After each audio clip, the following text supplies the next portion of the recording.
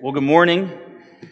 I just did a quick inventory, and I want you to know that we have a certain kind of a sickness here. This is just to expose all the mystery. This is what's inside of our pulpit. I'm not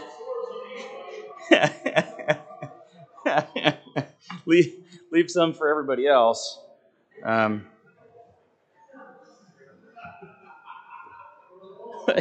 Like what's going on here?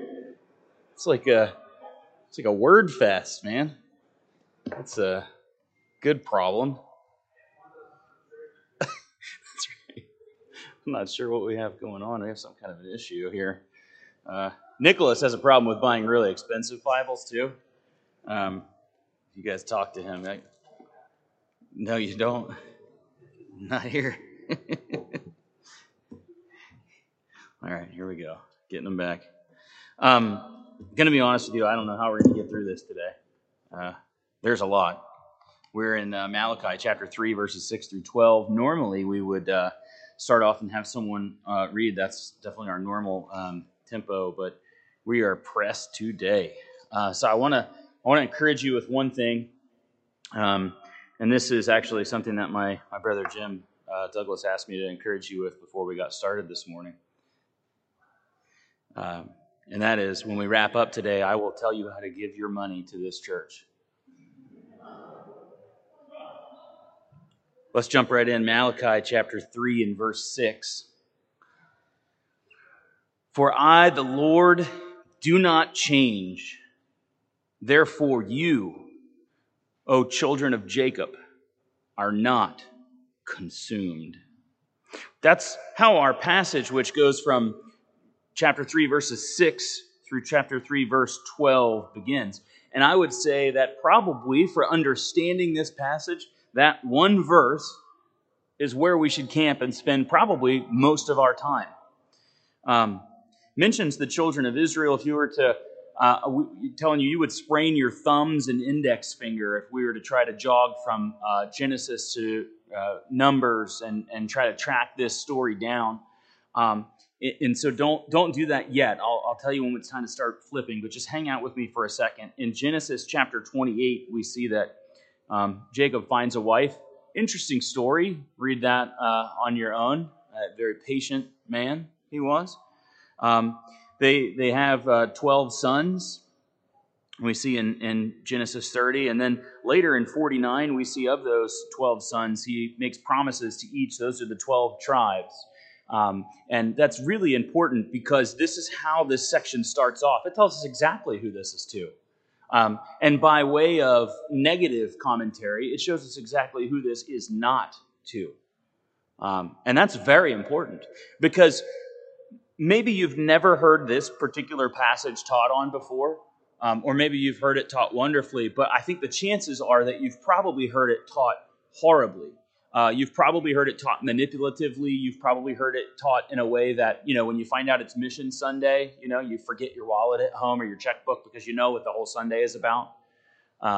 Just like there's lots of different things. You can tell what's going on in a church by what Bible study they jump into if it's not an exegetical church. So if they're, if you're going to go to the book of Revelation, it's because the numbers are down and it's time to pump them up. If you're coming to Malachi chapter 3, there's a giving campaign. There's going to be a building campaign when you get into certain books. And so Malachi has that muscle memory for us. And so if you've never heard this passage taught, I say, great, let's look at it together. If you have, I'd say just come to this with an open Bible, not an open mind. I believe that the word gone forward and taught appropriately and correctly, which is by justifying itself and by comparing the word with the word, will explain itself. So come to this passage with an open Bible. Now it also says that these children of Jacob are not consumed, and so we'll draw on that. But spoiler alert, they're not consumed because of God's promises, not because of their behaviors, not because of their ability to keep the law. In fact, in spite of those things, they're not consumed because God is gracious. And I think we mentioned several weeks back that oftentimes what you'll hear is that God is a God of grace in the New Testament. God is a God of justice in the Old Testament. So just write that phrase on a piece of paper. That the Old Testament says that God is a judging God, and that the New Testament says that God is a graceful God. Write that on a piece of paper and throw it away and forget you ever heard it, because that's about what that is good for. I, Jehovah, do not change, for I, the Lord, do not change. In order to really understand what's happening, we have to step back a little, and so I would ask you to flip to Numbers chapter 22. It doesn't escape me that Numbers, if you've ever done a chronological read of the Bible, is one of those areas where you've gotten stuck, right? It's really hard to plow through. But I think it should be interesting here this morning. As you're flipping and as you're getting there, just know that what we're doing is we're going back in time. We're going into a historical text. These are not interesting stories, and maybe you're new to studying the Bible, and that's, I want to say right now, that's perfectly fine. Please, if I ever make an assumption that you know something and you don't, ask me.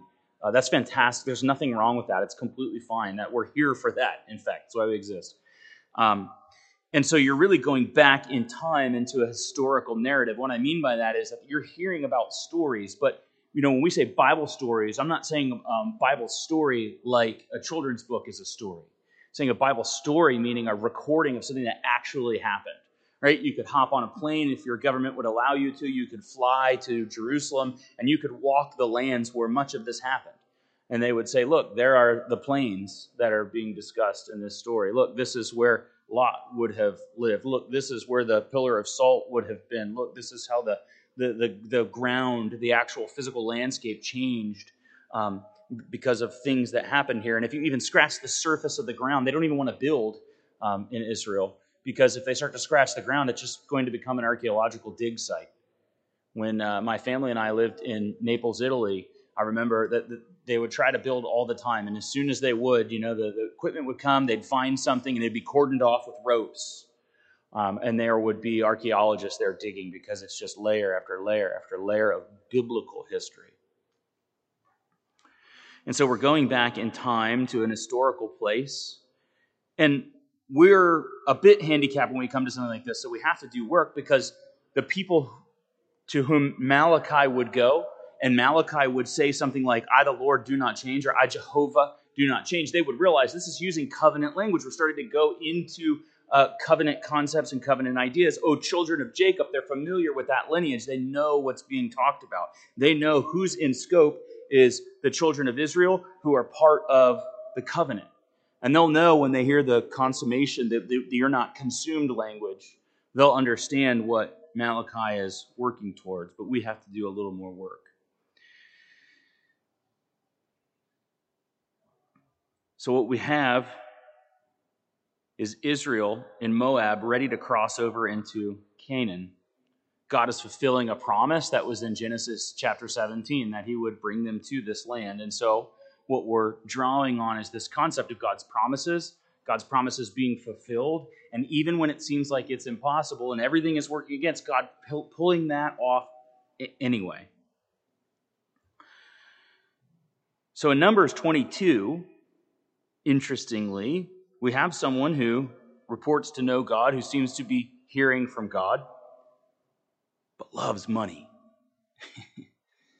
You may not be surprised to know that there are people like that today. They can read their Bible, they can hear from God, and man, do they love money.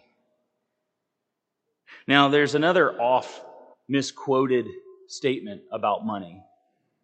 It says that money is the root of all evil, right? Maybe you've heard that.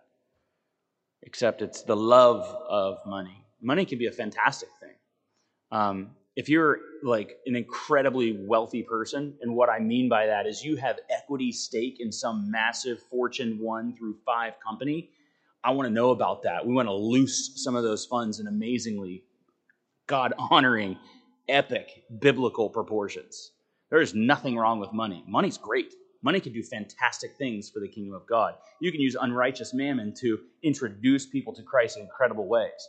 It's the love of money that starts to turn our hearts towards doing things that we should question. And we'll see that today in Numbers 22, and that's what's being drawn on here by Malachi. Even though I would submit to you, Malachi's not really talking about money here. The man's name is Balaam. If you've heard of him before, you're kind of giggling a little bit. Maybe you've never heard of him before. Maybe you didn't grow up with a King James Bible and you'd flip to this story and go, Balaam is being called on by someone called Balak. Balak is afraid of what's about to happen. He's looking across the plains and he sees tons and tons of people. Or how about thousands and thousands, hundreds of thousands of people, because you don't generally weigh people and talk about their joint weight. So he sees lots of people that are about to take over, and he knows that they've defeated anyone in their path, most recently Moab. And so as a ruler or as a leader of this area that's about to be enveloped or lapped up off the ground like a donkey, he's very nervous. And so Balak sends for Balaam, asking for him to come and to curse Israel. So a man that hears from God, who apparently knows God, and he wants this man to come and curse God's people from coming and taking him over, devouring his area. And so he probably should not go, but he will, because he loves him some money. Now, I'm making this all sound very easy, but I understand where he is. I mean, we're not talking about like just a couple of dollars. Basically, we're talking about a king of a nation saying, there's no limit to what you can have if you just come help me in this moment. So there's temptation there, and I understand it. But love of money, we will see, will cause him to divert or dilute his first love towards God. And herein lies the problem. Again, money itself is not a problem. What the desire for money, the lust for money, the lust for the things that money can buy you can unloose or reveal is a lack of reliance on God. A desire for something else other than being in God's good graces and God's will, doing things that align with God's character. And so Balaam goes to Balak even after seeing the angel of the Lord. Now, if you're familiar with this exchange, you'll know that he saddles up his donkey after hearing from God a couple of times, saddles up his donkey, decides that he's going to go to this scenario. He's riding on his donkey. I don't know how that happens. I'm doing this motion. I don't know if that's how you even ride a donkey. Maybe you walk it. I don't know. But however that works, his donkey is able to perceive the angel of the Lord in the path. He's not. This is funny, okay? He is so disconnected from God. The donkey sees the angel of the Lord. He doesn't even, right? He's in a sense hearing from God in visions, but he's so far and so disconnected from God. He's on a quest for cash. We see that in chapter 22, verses 22 through 25. And now he's going to get explicit instruction. Only say what God tells you to. And so Balak takes Balaam to several different vantage points, looking over the plain maybe.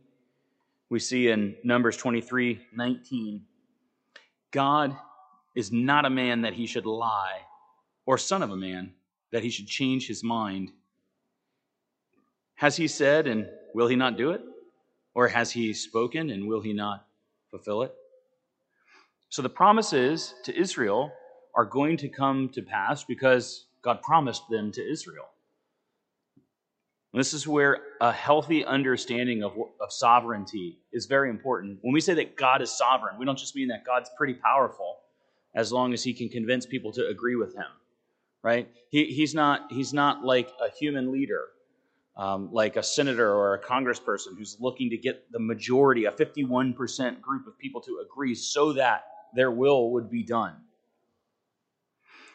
God doesn't start with a desire to have a $3 trillion bill and settle for $1.5 trillion. His will is done perfectly and exactly as he desires. That is sovereignty. He is completely sovereign. That's why there would be a son to Abraham. There would be the 12 tribes. And often these things are fulfilled against almost seemingly impossible circumstances. The land in Canaan would be delivered. Salvation would come to those who would believe through the Lamb of God. All of these things that God has promised come to be. God's not a future teller, he's a forth-teller.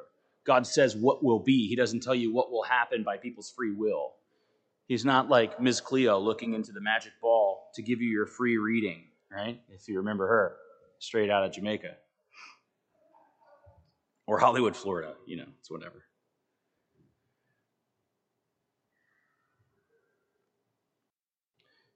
His promises come to pass because of his faithful and consistent nature. God's not like some kind, we're very impressed with ourselves now because we have AI and machine learning, right? If you're in the IT industry at all, you can just walk into a room and talk about AI, ML, and look cool. This is just idiot computers learning by making tons of mistakes really fast, right? Or the Chinese Communist Party having billions and billions and billions of images, and so being able to scan them and learn things about you and your family and the kinds of decisions you'll make. This is not how God functions. God doesn't learn by testing and saying, oops, and making a mistake and taking a new direction. It was always going to be that his moral creatures would sin by not trusting him, and he always had the exact same plan, that for a period between the time at which he would send his son and the perfect timing, and then after that time when his son came, it was always that by his grace through the faith exercised by the elect, that God would save some. It's not that God has learned and said, oh my gosh, I can't believe they did that. I made them naked, and then they realized they were naked, and then they started having kids. That was weird. This was always the plan. This is all by design. You would have to be a plain fool to look at the world around you and think it was by accident. I mean, honestly, really, you almost have to just decide, I'm going to think something dumb. Genesis. The book of Romans says that. It can be plainly perceived through creation that there is a God. Just by looking at the complexity of nature around us, there's just a God. The only question is, who is God? And that's what the scriptures do for us. And so God's plan will come to pass because he is sovereign. Israel, according to Genesis 17:8, will go to Canaan. And this is what Malachi, by God, is drawing on to snap the attention of the Israelites, to snap their attention to realize that they need to conform to God's will and his character and his nature. They need to act appropriately as people who want to be obedient to a sovereign God that cares for them and wants to give them all of these promises. This is the thing that they need to do. And so Malachi will come to them and remind them of that by a history that they're very much aware of. If we think back in our own book here in Malachi chapter 2 and verse 17, one of the disputations that Malachi took with Israel, or that Malachi presented, that God took with Israel, is verse 17. You have wearied the Lord with your words. But you say, how have we wearied him? By saying everyone who does evil is good in the sight of the Lord, and he delights in them. Or by asking, where is the God of justice? And to that, I would say, trust me, you do not want the God of justice all here right now. That would be very problematic for you and for me and for everyone. We don't want God to, we think we do, right? Just like if you've ever been in a position where someone is going to lose their job, or maybe you work with a coworker and you're like, I wish that person would just get fired. And then they do, and you realize it's actually pretty nasty when people lose their job and their livelihood and they can't care for their family, And in the lust of the flesh, in that moment, you feel like, I just dislike that person so much. I want them to lose their job. I want them to be fired. And then the reality of that comes around. And so in a much greater way, we do not want to see the justice of God all at one time, all right now. People do evil. People sin against God, and he knows. But looking at that sin and calling it good That's an evil thing to do, to look at resistance and working against God's character and nature and say that's actually really good is patently evil. And when I talk about evil, we can only touch the tip of the iceberg. We don't really understand what evil means, but we can see little outworkings of it in the world. And one of the ones that always confounds me, and I don't understand it, is crimes against children. I do not have a place in my mind or in my heart for crimes against children, be they abuse, physical abuse, sexual abuse. I don't understand that. I don't have a compartment for it. And so when I start thinking about evil, that's one of the first outworkings that I think of. Because I think we can have a tendency, whether it's just to kind of numb pain in ourselves, to start to kind of laugh about evil and try to make it be a funny or a light thing. I assure you, it is not a light thing. And so saying that someone who does evil is good, that's a very slippery slope that we shouldn't be on. We should want to be able to call sin, sin. We should not start saying sinful things are good, even if it makes it more comfortable, we think, for us to deal with the people around us. To call something sinful good, if we're in a place to know what sin is, really doesn't care for that person that we're talking to. It's selfish for us. It's that we want to be more comfortable rather than allow that someone see that they're differentiated from God. Right? That difference is important. Without seeing a difference, we can't ask anyone to in any way change. That's what holiness is. The holiness of God is completely different from us. So if we look at ourselves and we excuse away everything about ourselves, everything about our culture, everything about the world around us and say, that's actually good, God would want that, then we don't allow people, and in some ways we start to wear at our own conscience to see the difference between God and man. And it really, it's that black and white. It should be very easy to see the difference between people and the sovereign creator of the universe who is holy and righteous. If it's not, we're the confused one. It's not that God isn't different. It's that we're lying to ourselves or we've been deceived.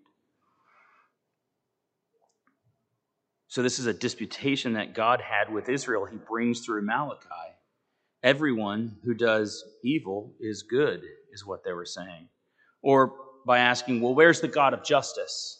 Right? Desiring that God come and just fix everything, forgetting that there is evil in them. Romans 1:25 can be helpful.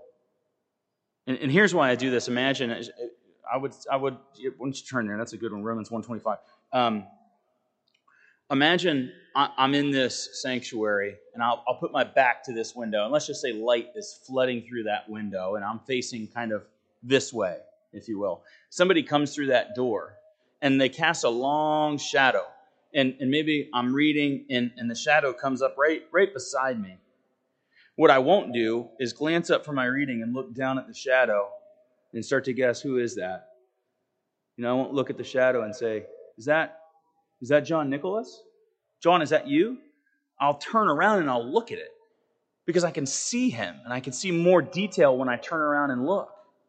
So why would I look at the shadow? And so the same thing is true when we read our scripture. The Old Testament, not the light of the world, the Lamb of God was not yet revealed. He was spoken about. The whole scriptures, now that we see it, there's a crimson thread, it says, runs from Genesis to Revelation. That crimson thread is the blood of Jesus, who would be the Lamb of God that would,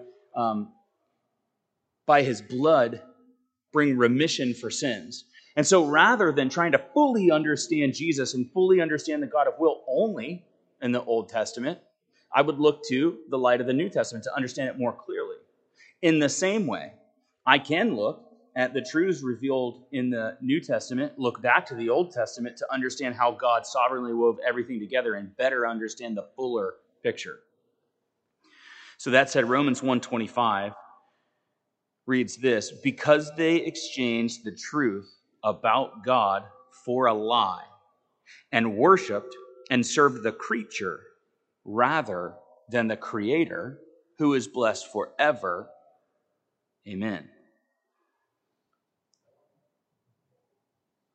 So because they exchanged the truth about God for a lie, they were in fact worshiping and serving the creature. Well, nothing's changed. We see that today. in spades, in multitudes. End over end, day after day, we see creature worship. Just go to the grocery store, look at the magazine rack, and you see creature worship. We will believe anything that people say. Whatever Oprah says, whatever Deepak Chopra says, whatever any number of other people say. Why do we take what they say as true? Do they have a lot of money? Okay, maybe they're insane. So I'm going to believe an insane person who has a lot of money? We used to not ask insane people what they thought. We used to just say, you're insane, and camp them off. Now we say, tell me more. Let me redefine what I know. Crazy, crazy person. Every day. We're literally, just watch the news.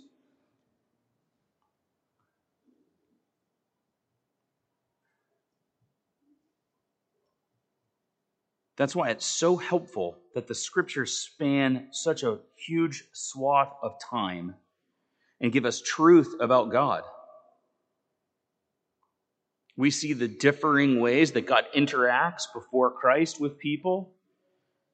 We learn about the consistency in God's character and his nature, progressively about his plan through very complete revelation that's actualized in Jesus. And when we finally get to Jesus, we look back and we go, oh my gosh, that all makes so much sense.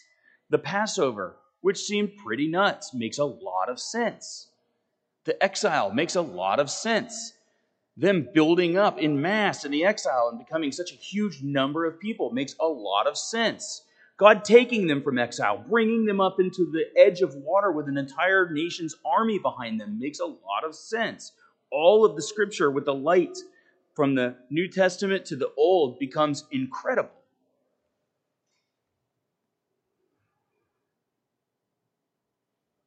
And so when we come to this text in Malachi, we have to realize both where they were when this was said and where we are now. And that helps us understand what to do with this today. Because it's in our scriptures, it's here for us for some reason. Is it a record of what happened and we see God's character in it? Are there lasting truths here for us to pull from it? Are we still supposed to do these things? Or is it prescribing what was happening? Describing what was happening, like the book of Acts. We say it's descriptive, not prescriptive. The book of Acts describes what the early church was doing. It doesn't necessarily prescribe these are all the things you must continue doing. And so we have to take some other means to understand what is descriptive and what is prescriptive. So the same way with the book of Malachi. Perhaps there are things here that we should still do. We have to read the text using normal ways that people understand things and divide it to understand. James chapter 1, verse 17 says, every good gift and every perfect gift is from above, coming down from the Father of lights, with whom there is no variation or shadow due to change. God is consistent. And that's great. I told you before, my oldest son, when I sent him off to school with the Bible, in the front, it says the world around you will change and this will stay the same. And that's important. That's very, very important. That we can understand life consistently from its creator is important. The egg. Take something as simple as the egg. You know what I mean? The little, how do they rate extra large grade A egg? Put it too close to the light in the refrigerator, you can kind of see through it. That has moved from being good and bad for you in my lifetime at least 70,000 times. It's gone from it'll kill you to it's fantastic for you to everything in between. We're just creatures. We kind of learn by a process of trying and failing and trying and failing and trying and kind of succeeding and then later realizing, no, that was a failure. And so we want to come to ourselves to understand truth. We can't even describe an egg. But we think we can describe all these other complexities of life, even looking back over history to see when we've been so sure, and then it turns out that was real bad. I mean, we've got some really good example of real bad stuff that we were real sure on. And yet, we'll take a snapshot in time, and we're positive that someone's on the right side and the wrong side of history. based on how we feel, based on our own experience, based on where we come from, instead of based on an eternal truth that we can rely on from an author who is good. We'll worship the creature who says what's true rather than the creator who is truth.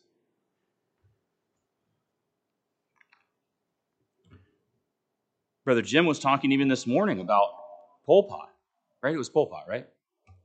I mean, there's some sick stuff that's going on in the world.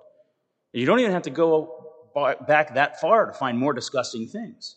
It wasn't that long ago that we were determining how much percentage of a person was worthy of voting, or what a skull angle determined about someone. It wasn't that much long ago that Margaret Thatcher started up an evil regime to murder humans, specific kinds of humans. And it still runs today, and we say it's great. You get in front of the TV and say, this is fantastic. And abortion is great. You really need it. It's very important for who we are as a people. We should do more abortion. It's worship of creature, not creator. Every good gift and every perfect gift is from above, coming down from the Father of lights, with whom there's no variation or shadow due to change. So knowing that God is consistent, that his promises from Genesis 7:8 through Numbers 23, through Malachi 3, through Revelation and into the future will never, ever change, gives us spinal fortitude. It lets us stand up when people want us to stand down. It lets us rely on the God of creation as opposed to people.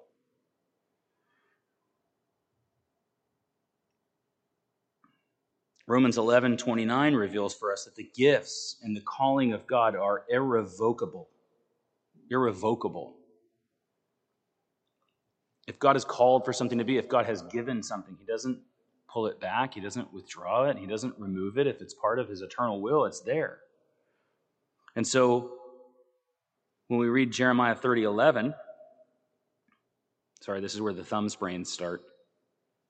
If we read Jeremiah 30:11, we read, "For I am with you to save you, declares the Lord. I will make a full end of all the nations, among whom I scattered you. But of you I will not make a full end. I will discipline you in measure, and I will by no means leave you unpunished." It's like when we lived on 2nd Street, the 2500 block of 2nd Street. Right? If you're from the area, you know about what I'm talking about. We were in the living room of our house one day. We hear all these horns honking, which isn't that strange, right? It's a high traffic area. Sometimes it's because there's a parade of fire trucks coming. Sometimes it's because people are angry at people. This time it was because my toddler was standing in the middle of the road. And so I didn't go out there and say, "That's funny, look at you," and go in the house. I went and I got him and I brought him in the house and I disciplined him, appropriate for his age, but clearly I can't let this little thing toddle into the middle of the road where cars burn at a pretty good clip and where you really can't see because there's people parked on either side. And so God, in the same way, didn't allow Israel to go crazy in their sin against him. He would pull them back so that they would be safe. Not because he was unloving, rather because he loved them. And so he made them safe by chastising them. He made them safe by not leaving them unpunished, as it says in Jeremiah 30:11. But also, to the mind of the people hearing from Malachi now, maybe they're starting to think about the ways that God brings them back, the ways that God pulls them in, the fact that he'll see them through, but also the fact that he disciplines them in just measure. Because God is not an evil taskmaster who just wants to hurt people and whip them and abuse them. God is a loving Father who wants to bring people back into right relationship. And so in Malachi chapter 3, verses 7 through 12, we are squarely in the middle of Israel's history and their interaction with God. And so there are principles and truths to uncover and see about God's nature. We're reading specifically about a called people for specific purposes before Christ's earthly existence. And Malachi's hearers interact differently with this text than we do.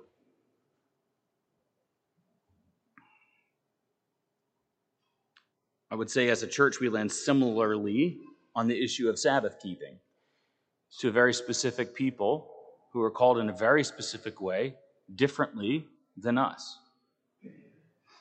Verse 7. From the days of your fathers you have turned aside from my statutes and have not kept them. Return to me, and I will return to you, says the Lord of hosts. But you say, how shall we return? So we see God is calling them to repentance. God is calling them back. This is loving. This is the sovereign creator of the universe who could just wax these people. But he's not. Not only is he not, he's specifically sending a messenger to go to them in the midst of their sin when they have all of these accusations against God. They're calling evil good, and perhaps they're calling good evil.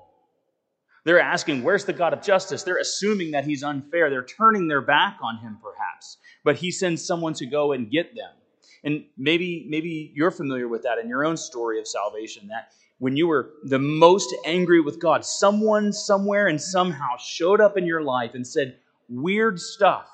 And you went to some weird church somewhere and you heard some weird person give a weird message about a Jesus who's the Son of God that came and lived in all ways like us, but without sin, and did so for you so that you could then be made right with God. Praise God for that, right? Beautiful are the feet that will carry that gospel message to you so that you can know your God, and now you can be weird too.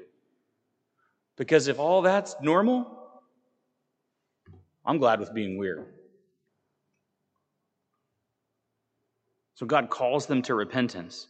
God's calling people to return is completely normal because people are far. We like to think that we're born sprinting towards God if we're even really believing that we're not with him already. We like to think we're sprinting towards God. We're right there nipping at his heels. We just want to be good. We are not. That is not a picture of us. Truth be told, we hate God in our natural state. Now, you may not feel that way. You may not say, I hate God. You might even say you think you love God, but you probably love like a cartoon of God that the world around you has created with fat baby angels, right, where they wear diapers that smell good all the time. And, seriously, think about it. They play, wonderful harp music. You don't even like harp music, but you want to apparently be around these things forever. Like, there's a reason. If they're wearing diapers, there's, listen, that's like a functional thing. And you want to be around these critters for all of eternity. You don't get in the car and put on harp music, right? Why would you be happy with that for eternity? That is not real. God is incredible and real and amazing. And heaven is a place that's heaven because of his presence fully. He becomes ruler. No more weirdos. God as ruler. And so everything is immediately right. No vote. God.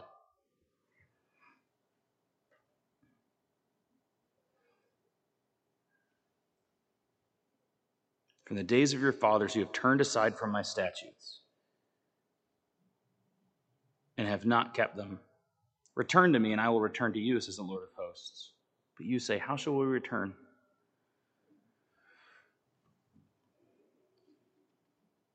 Now remember, their minds perhaps are in the context of the story of Balaam. God's promises from Genesis 17, the fulfillment of that, and someone being in there who has this love of money problem that's making it difficult for him to be fully obedient to what God is calling to. Now, if you're a very careful Bible student, and I know that you are, you may know that Balaam leaves Balak. But if you're really careful, and you caught one subtle thing, and you flip to the book of Revelation, chapter 2 and verse 14, you'll read this. But I have a few things against you. You have some who hold to the teaching of Balaam, who taught Balak to put a stumbling block before the sons of Israel so that they might eat food sacrificed to idols and practice sexual immorality. So while it might be true that in Numbers 24:25 we read, then Balaam rose and went back to his place, and Balak went about his way. Something else happened in that time. Maybe Balaam came back and whispered in his ear and said, hey, listen, you can stumble them up in these really specific ways. They can't eat pork. smoke a pig.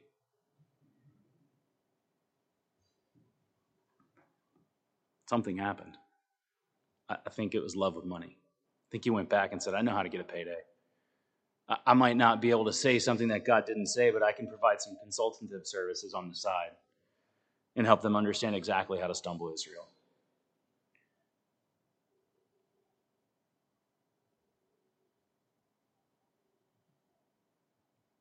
Verse 10 of Malachi 3, bring the full tithe into the storehouse, that there may be food in my house, and thereby put me to the test, says the Lord of hosts, if I will not open the windows of heaven for you and pour down for you a blessing until there is no more need. I will rebuke the devourer for you, so that it will not destroy the first fruits of your soil, and your vine in the field shall not fail to bear, says the Lord of hosts. Then all nations will call you blessed, for you will be a land of delight, says the Lord of hosts. Now, this is where I have no idea how we're actually going to pull this off. There's a lot going on in those two verses. I'll bring you a little bit to the conclusion. Verse 12, read the first three words. Then all nations will call you blessed. You will be a land of delight, says the Lord of hosts. Problem here is some people will bring you to verse 10. Bring the full tithe into the storehouse, that there may be food in my house. Now they will make food be money, and thereby put me to the test, says the Lord of hosts, that I will not open the windows of heaven for you and pour down a blessing. And what they will do is make the blessing that pours down out of the window of heaven be your health, your wealth, and your prosperity. And this is patently wicked and not what is in this text at all. It is not here. We've already said that this is written to a nation of people with very specific promises who are supposed to come back to God in very specific ways, and there is a requirement for their tithe that is being drawn on in this passage. We have this people's government. We're not like Americans' governments, right? We hear clear-eyed politicians that tell us the truth about their policies and stances, and then we go and we vote, and our votes are tallied, and the majority of people that have selected someone based squarely on their policies and their clear-eyed explanation of the same are elected. And then those people go out and pick other representative leaders. And so now what you have is the majority of people who are lined up behind this person and say, I like the way they're going to run the economy, or I like the way they're going to deal with justice. I like the way they're going to handle these kinds of situations. And the leaders then that they pick to be heads of various things, whatever those things may be, rule in a similar way as them. And so we get what we want, a representative form of government. This is not what Israel had. Israel did not have a representative form of government. They had a theocracy. God was king. And under God was, well, nothing, except for the priest who just did his work. Okay, but full time. You know what the priest did? You read some of the descriptions of the priest's job. It's not what pastors are doing today. Okay? I'm actually not sure what some full-time pastors are doing. Because when you read the scriptures and you read what the priests are doing, they're inspecting scabs and wounds. They're letting people know when they can come back to right worship. They are butchers. These guys with a knife must have been something to see. I mean, something incredible. Like if you have ever butchered an animal or see that happen, this is not easy. These people are skilled. You read about the way that the animals would be sacrificed. It's not some kind of a torturous, weird situation, right? Like archery hunting. One swipe of the knife and the animal is dying. They're not trying to make this thing suffer and lay on the ground. They're butchering the animals in very specific ways, rinsing off entrails, separating various things. These priests don't go do something else during the day, right? These guys aren't kind of doing some priestly duties and then headed off to Carnes to be a checker or a store manager or sell car insurance or whatever it is that people do. This is a full-time gig. And so how then, in this theocracy, where its ruler has people working for him, are these people cared for? by communal giving into the storehouse, a storehouse that is specifically built for that purpose. Because these are an agrarian people, and they're growing and they're producing and they're doing all these things. And we see it all over scriptures, right? A people was going to starve. God sends someone in and says, hey, here's how we should raise the grain over the next few years. We'll store it up, and then we'll be able to live. We'll divvy it out, and life will be great. Bring the full tithe into the storehouse. So, I guess what we're supposed to think when we're thinking then that this just transitions to money providing for the church, there should be a vault somewhere in here where we're shoveling cash, right? Because that's what this means. If we're talking about the storehouse, there must be like a grain silo full of gold coins in the back, right? Like Scrooge McDuck is swimming around in there, if we're going to draw all these false equivalents. Josephus coined the phrase theocracy, I guess, maybe. It describes God's people bound to him in covenant. We see it in Exodus 19. We see it in Deuteronomy 33. They were to be a kingdom of priests and a holy nation, Exodus 9:6 said, and we've drawn on that a few different times. It is different than today.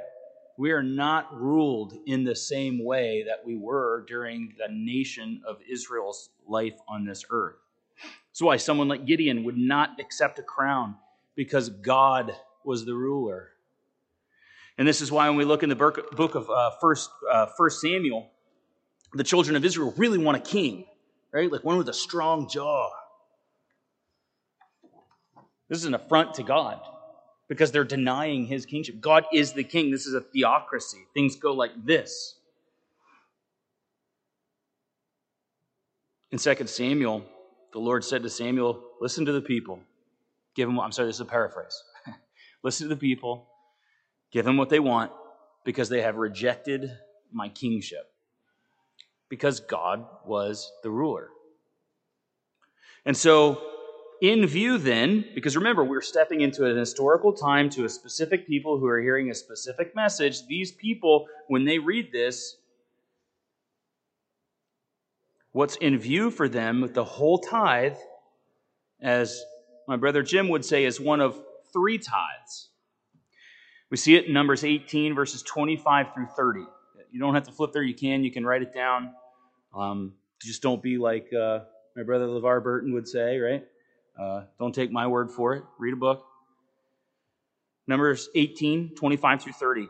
And the Lord spoke to Moses, saying, moreover, you shall speak to the Levites. When you take from the people of Israel the tithe that I have given you from them for your inheritance, then you shall present a contribution from it to the Lord, a tithe of the tithe. And your contribution shall be counted to you as though it were the grain on the threshing floor, and as the fullness of the winepress, so that you shall also present a contribution to the Lord from all your tithes, which you receive from all the people of Israel. And from it you shall give the Lord's contribution to Aaron the priest. Out of all of the gifts to you, you shall present every contribution due to the Lord. From each is the best part to be dedicated. Therefore you shall say to them, when you have offered from it the best of it, then the rest shall be counted to the Levites as the produce of the threshing floor, and as produce of the winepress. Leviticus 27:30 adds perhaps more clarity. Every tithe of the land, whether of the seed of the land or the fruit of the trees, is the Lord's. It is holy to the Lord. So then, if the priests are who are in scope here under theocratic rule, these folks that had no other means of receiving income or receiving money, who are the agents of God's government to the nation of Israel, when the people that Malachi is talking to short the tithe, they reject God's rule of government. They're like the Bernie Madoff of Israel. They're cheating the very system that God has in place. And it's not like they're just cheating and taking it from the man. They're cheating from God. And they're not taking from God. God doesn't need it. They're taking from the people who are there to help them be connected to God, and they're taking their food away.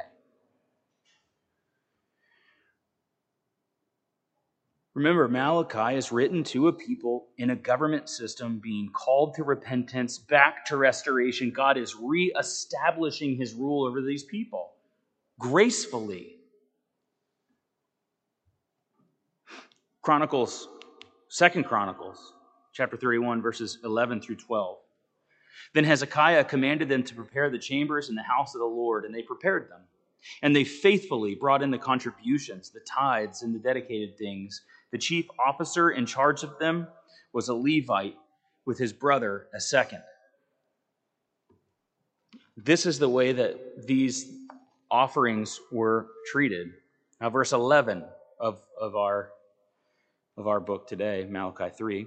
I will rebuke the devourer for you, so that it will not destroy the first fruits of your soil. And your vine in the field shall not fail to bear, says the Lord of hosts. Why? Because he's talking about them giving the first fruits of the field, giving to the storehouse. He's talking about them giving food to the people who had no other means of contributing. He's talking about providing for the priests. He's not talking about giving finances. It's not about that. And so to come to this and twist your arm and make you give money to the building fund or the goofball thing we want to buy. Oh, well, we need a new van. Lord needs a van. You know? Or John and I can't fly, Coach. My goodness, that's a tin can full of demons. We need a private jet. My gosh, can you imagine kneeling, facing the ground before God? Imagine some of the things that you said that would be ringing through the back of your mind. Well, I need a new suit. I sweat through it every time I preach on TV. The lights are hot. And ask me, there is like an hour-long deposition of a guy who was talking about the ministry house that was like a $5 million asset on the books. Sorry, that should have been a liability. But it was an asset on the books of the church because they needed to do ministry out of the ministry house and needed $2,000 suits every night for the TV program. There's a guy in the Southern Baptist Convention, Kevin Ezell, who talks about stewardship. He said he took over a church one time, I think it was in North Carolina, and he was going through and visiting people because in the South, that's what you do.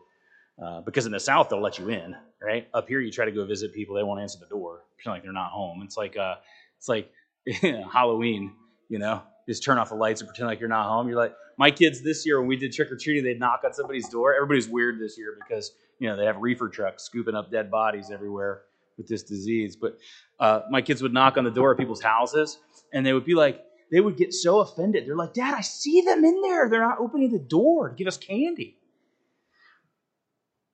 He tells a story about going over to a woman's house in his congregation, and she apologized for not having her teeth in or not having some teeth to put in.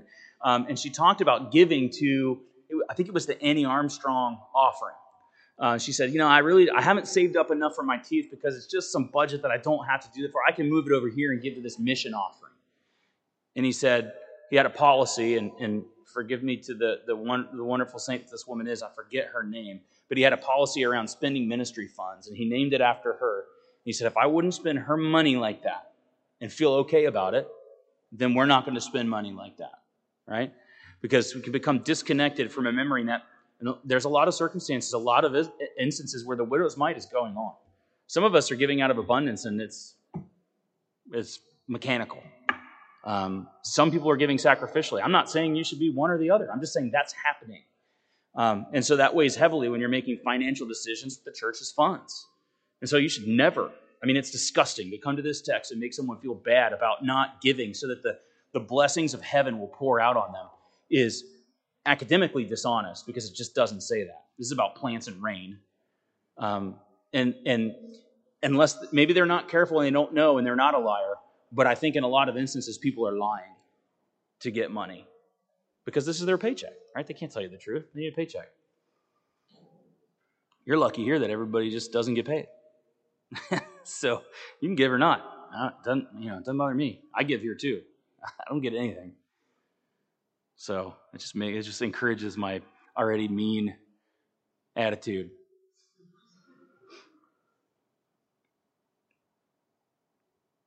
So this is an agricultural people.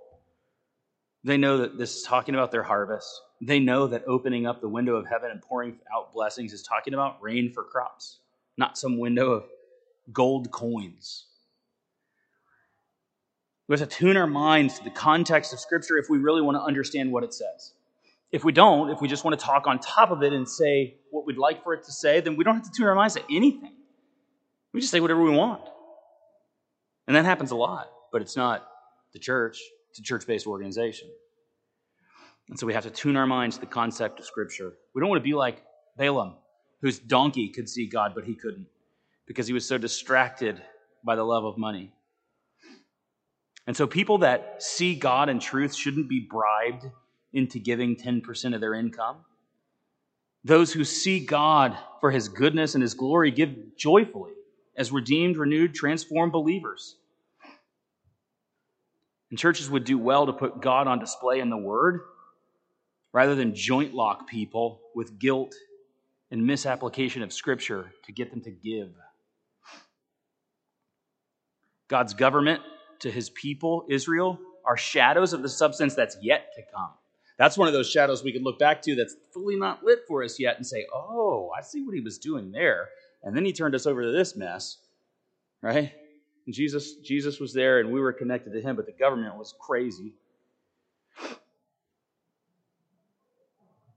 But it's coming back to a return where God is rightful king without all of the sinful world system behind it. And so with Christ in the light, we can go back to the shadows and see more clear-eyed what was going on and get a fuller picture of the conclusion. It's like going back and reading the end of the book and saying, okay, that could be an interesting story. Like in the end, if you watch Squid Games and you didn't realize that the old man player number 1 was actually behind the whole thing. Sorry, I just wanted to do like a spoiler alert for anybody who hasn't seen it. You would want to go back and watch that story if somebody hadn't ruined it for you. So maybe for you, you've never been manipulated into giving to God's church. Praise the Lord. You know what this passage says and what it's about. Hide that away in your heart. And when you see something else, go speak to the person that taught it. And if they'll hear you, fantastic. If they won't, dust off your feet and move on. And tell some people on your way. That's wrong. We have a brother in this church who did that. And I'm not pointing at Jim. You know he did that. I'm talking about somebody else who happens to not be here today that's with us now because of something very, very similar to that. The Health, Wealth, Prosperity Church.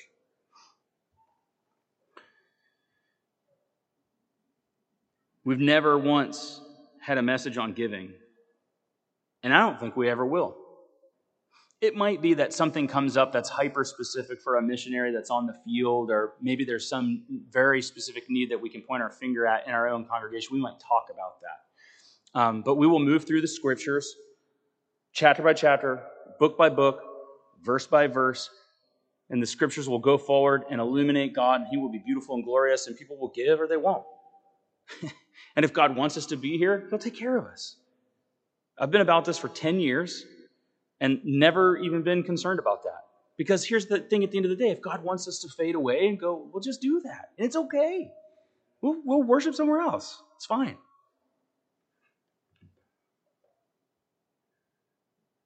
Malachi talked to a people under theocracy about providing for the priests so that the work of God could go forward, so that a holy kingdom, a holy nation of priests could show God to the surrounding world. And so that the priests wouldn't have to be distracted, so that they could create that environment by which many, many people could come to know God truly, and they could leave a legacy behind to fully understand what theocracy would look like, to point to the future, and how Jesus would be revealed through the covenant people in the new age post-cross, so that we would understand God's character, and so that we would see God pull these people through near impossible circumstances time and time and time again, and be re-encouraged that he'll do it again towards his future theocratic government, which will be beautiful in comparison with this crazy 3-ring circus. God is good. I'll leave you with this. Matthew 18:6. But whoever causes one of these little ones who believe in me to sin, it would be better for him to have a great millstone fashioned around his neck and be drowned in the depth of the sea. Always like to leave on a note of encouragement. Let's pray. God, we love you so much that you are so much greater than any treasure that this dying rock that groans under the stressors and strains and cracks of sin could ever bring us. This place where moth and rust destroy. We thank you that you gave us your word so that we could see your great value and wonderful truth and come to know and love you. God, I pray for anyone who might have seen your goodness and grace for the first time this morning, that they would turn to you as their God, Jesus as their Savior and Lord, and the Holy Spirit as their guide. In Jesus' name we pray. Amen.